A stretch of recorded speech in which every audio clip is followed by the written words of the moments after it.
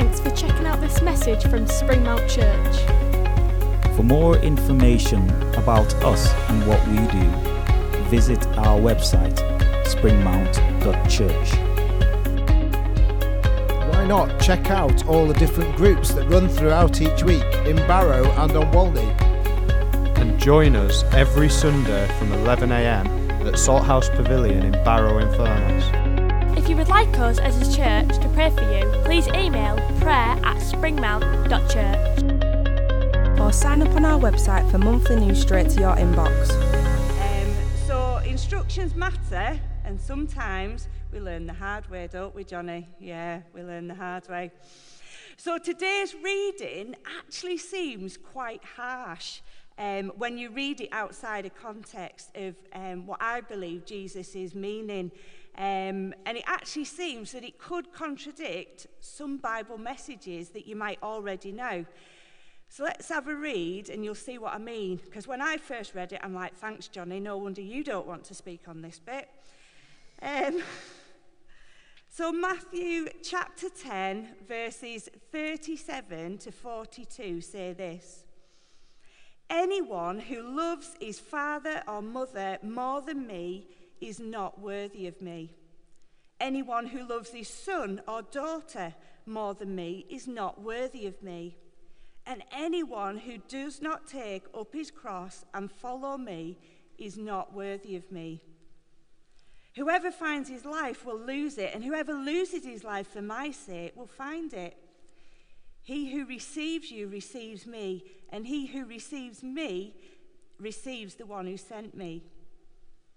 Anyone receives a prophet because he's a prophet will receive a prophet's reward, and anyone who receives a righteous man because he's a righteous man will receive a righteous man's reward. And if anyone gives a cup of water to one of these little ones because he is my disciple, I tell you the truth, he certainly will not lose his reward.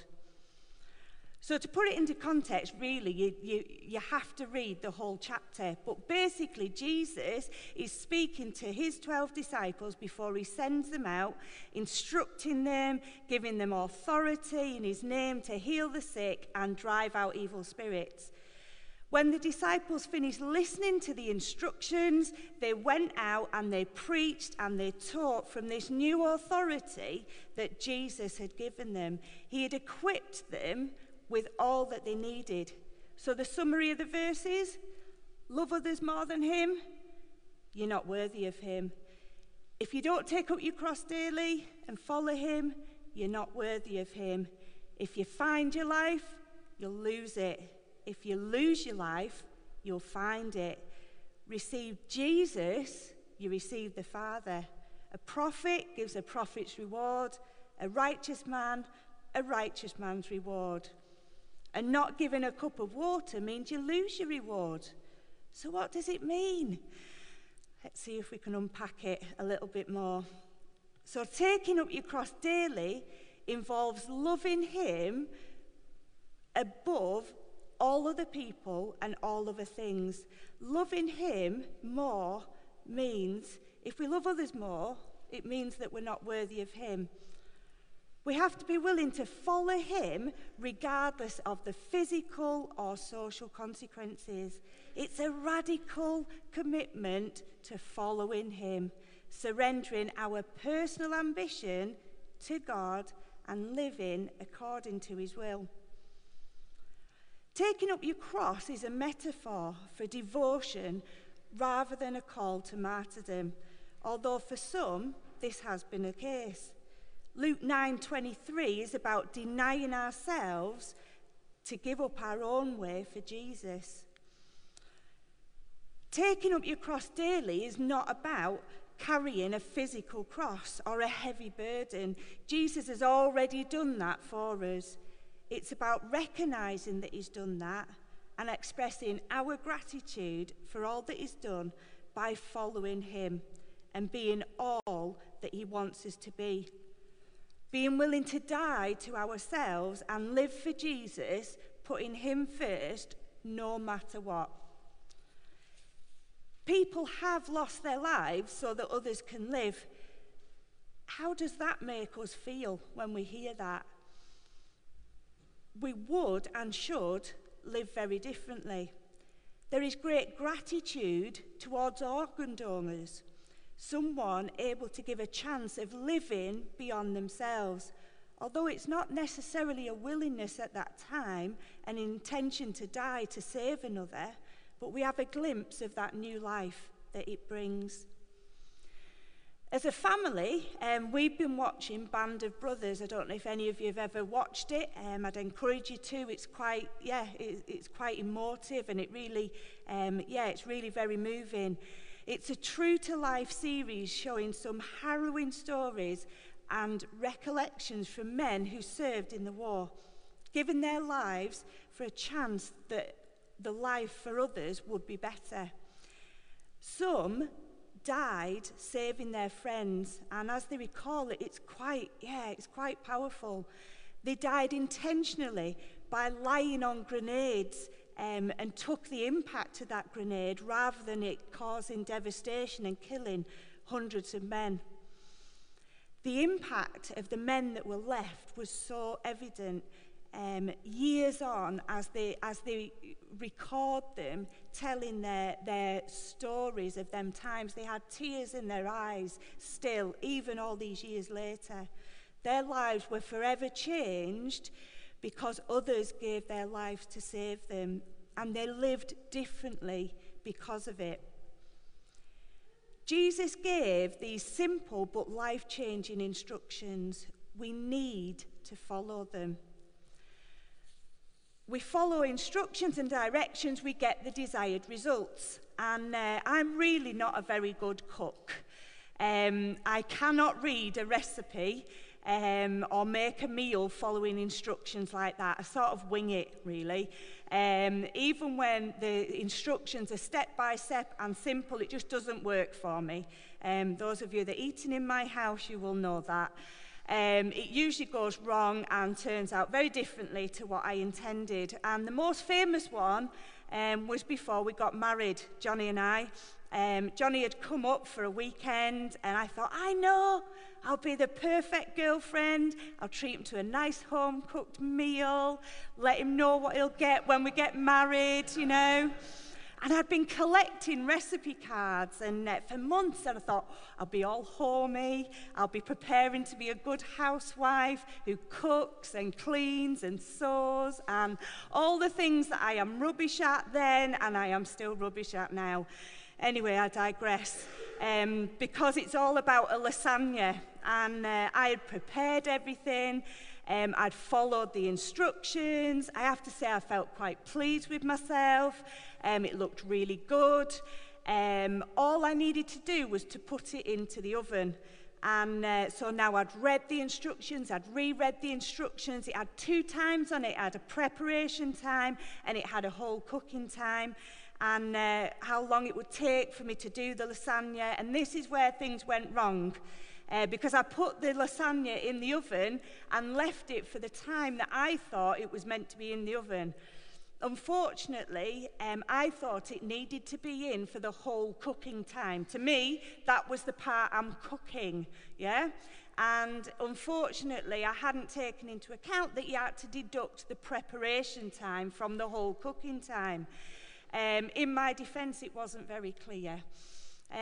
But this mistake resulted in a lasagna that was more like a frisbee, and definitely was not edible for eating after I'd cooked it in the oven for an hour and a half instead of half an hour. You live and learn. Sadly, after 25 years, I still have meal disasters on a regular basis. In fact, over lockdown, Johnny's done most of the cooking. I think he's finally realised it's no-go. But I have mastered the art of an adequate lasagna. It's been my mission in life, yeah. So sewing was also not my strong point either. When I was at school, I made an oven glove that you were supposed to then use in your cookery lessons. And the glove I made was perfect in every way, other than the fact that you couldn't use it. Because I'd been told to quilt up the lines. It was striped material. The teacher didn't tell me that the quilting had to happen before you sewed the glove together. So I had quilted it beautifully, straight lines with the machine, right up the lines, I thought it was amazing, but I didn't follow the instruction the teacher had first given us, which was, and I'd sewn both sides together so that when I'd quilted it, I couldn't get my hand inside the oven glove. The desired outcome can only be achieved by following the instructions and doing what they say and how they say it. Let's read our next passage, which again is in Matthew. It's a similar idea. It's Matthew 16, verses 24 to 28. And it says this. And Jesus says to his disciples, if anyone would come after me, he must deny himself and take up his cross and follow me. For whoever wants to save his life will lose it, but whoever loses his life for me will find it. What good will it be for a man if he gains the whole world, yet forfeits his soul? Or what can a man give in exchange for his soul? For the Son of Man is going to come in his Father's glory with his angels, and then he will reward each person to what he has done. I tell you the truth, some who are standing here will not taste death before they see the Son of Man coming in his kingdom. So come after me, deny yourself, take up your cross, save your life, you'll lose it. What can we give in exchange for our soul? Jesus rewards us for what we do for him. So the same simple message, but it's difficult to follow, isn't it? It means making choices that impact daily living. They impact what we do, where we go, who we're with, and we may find it difficult that there's them choices to make. Loving God is a core statement of God's covenant with Israel and with us. You must love the Lord your God with all your heart, all your soul, and all your minds. The first and greatest commandment. And the second says, love your neighbour as yourself. That was in Matthew 22. But it's originally from Deuteronomy 6, 4-9. So fundamental to the faith and central to everything, only God is worthy of worship, heart, soul, and strength, intellect, will, and emotions, spiritual and physical. All we are, all we can be for God.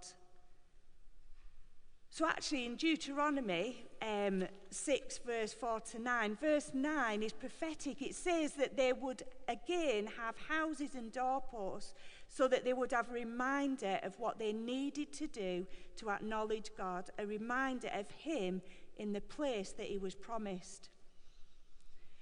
So Matthew 6, it says, don't hang on to your life, you'll lose it. Placing yourself on the throne of your lives, you'll lose it. It denies Jesus his rightful place. Putting Jesus first is a conscious decision. If the Lord is your Lord, Jesus is reminding us of how we do it. To deny ourselves is a daily decision to put him first, to love him with every part of us more than we love anyone or anything else. If the Lord isn't your Lord yet, then this is how you do it. You put him first. Putting him first can't depend on your circumstances. First, let me do this. Let me do that or the other. Johnny spoke about that a few weeks ago. Jesus is really blunt. Probably because, like us, the people he spoke to didn't quite get it. He needed to be blunt. We often don't quite get it. We might think that we're better than a simple message, that there must be more to following Jesus than these biblical truths, that they aren't enough, we need more. But Jesus is still using simple words now, and we still don't get it. We think it's okay for some people. They might need to hear it simply, but if that's really the case, it's probably you. that needs to hear it and take that simple message on board. We will be more loving and caring, kind, encouraging, welcoming, and prepared to give up the comfortable to bless those around if we took it on board. So many times we think, if only I was there, then everything would be okay. If only I had a job, then everything would be okay. If only I was with that person or had that opportunity. If only I lived in that house or I was given this role in church or I didn't feel as poorly, I would be okay. If only I could do everything that I want to do, I feel I'm meant to, then I'll be okay. I could put Jesus first then, because I could be the perfect person. Maybe we don't feel we think like this. A mere thought of me saying it to you makes you think, I don't think like that. Let me be blunt. Before you can confirm that, have a check of your actions. See if they tie up with your thoughts. Do you really put God first in your actions? Do you really put him above your own comfort? I'm speaking to myself here as well as you guys. We can always have an excuse and it will always revolve around I.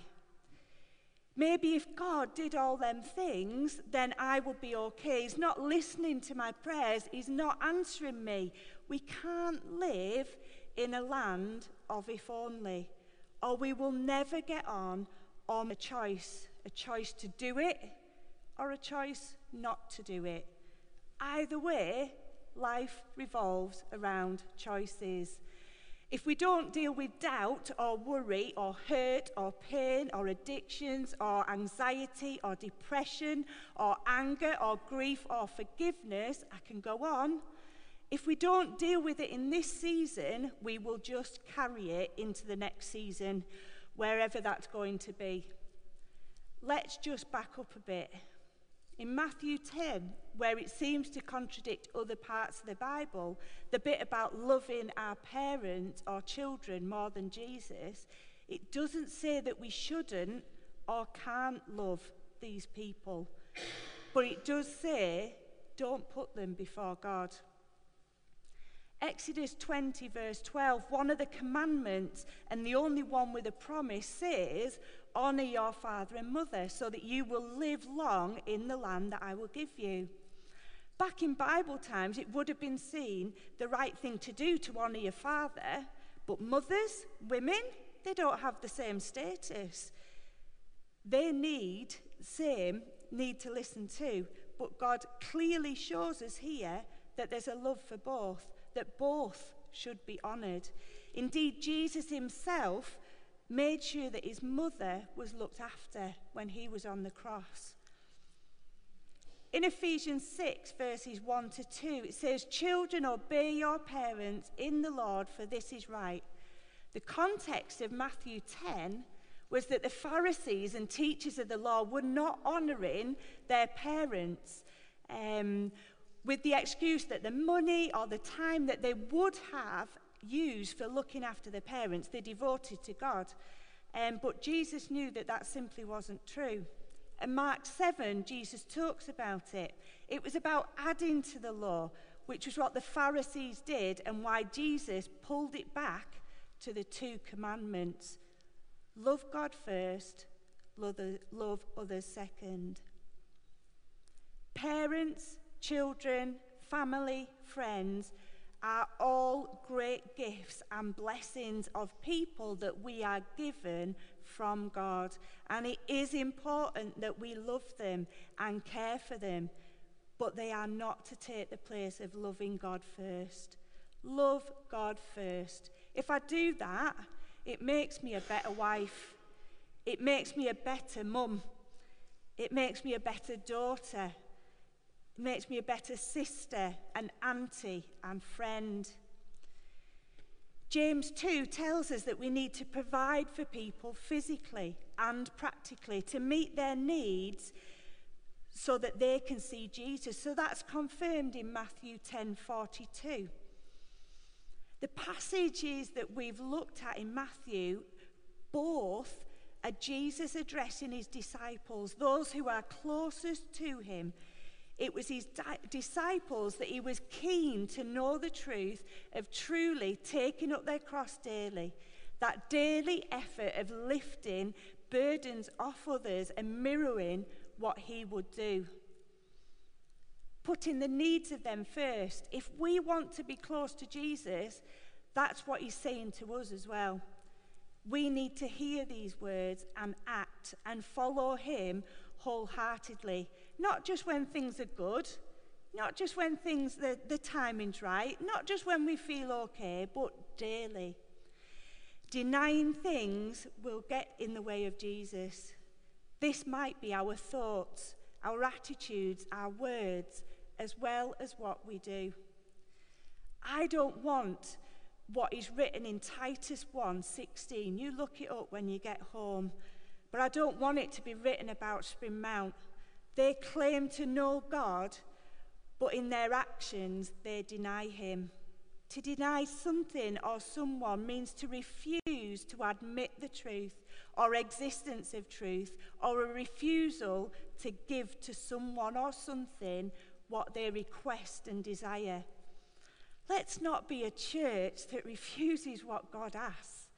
Instead of refusing Jesus, denying him, let's refuse our own desires and deny them. Let's be a take-up church. Take up means to be interested in or engaged or a pursuit, occupying our time, our space, our attention. Take up is a much better thing to be involved in.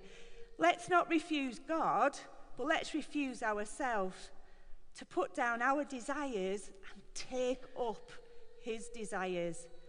Let's be interested in a pursuit of Jesus, allowing him to occupy our time and our attention. The more we focus on Jesus, the less we focus on ourselves and what we want. Jesus asks us to follow him to the cross, to come and put all our burdens, all our heartaches, all our pain, all our addictions, all our worries, all our grief, all our unforgiveness, and place it at the foot of the cross. Why? Because he has already dealt with it all. Why are we still insisting on carrying it around?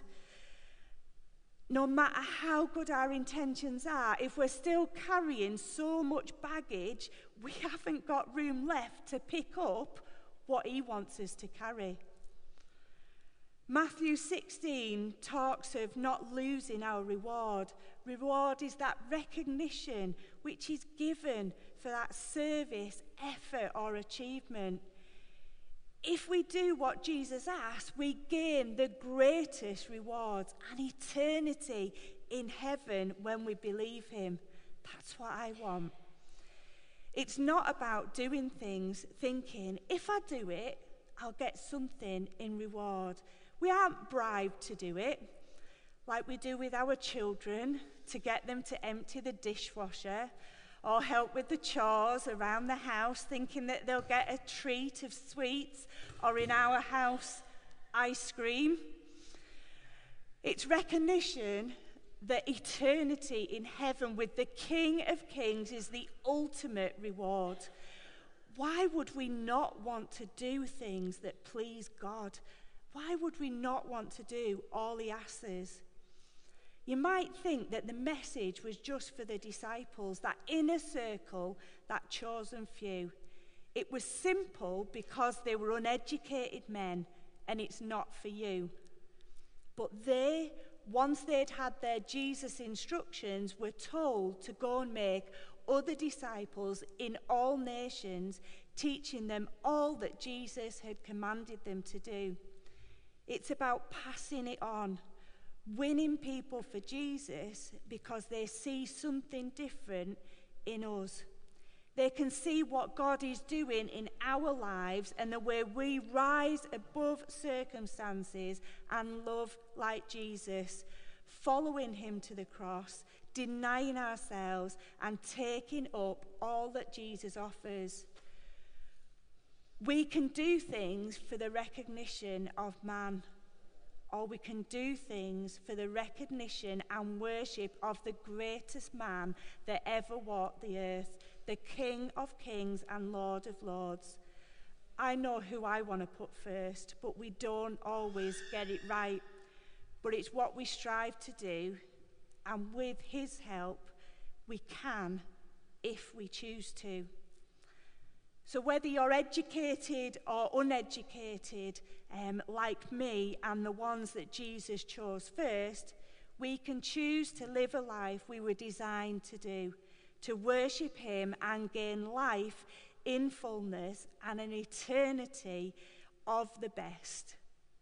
Or we can worship ourselves or others and be extremely disappointed with second best. Not what God intended when we've read the instructions, but we've not followed them or acted in the right way, and failed to make it as we desire to get stuck in a room when we could be in the place that we can only then see from a distance. Join me in following Jesus, following him to the cross, denying self to give him everything, and see blessings more than you could ever ask or imagine. That's where we want to be. That's what we want to do. I'm just going to pray for you guys now, here and back home. Yeah, Father God, I just thank you that although this message is simple, God, we need simple because we don't often follow the simple. Father God, I pray that, that you will move in people's lives today, that they will hear from you what they need to hear, that if they are carrying things that are holding them back, God, I pray that they'll put them down now and they'll put them down today, because God, you are worth it. God, you can give them so much more than what they've had in the past.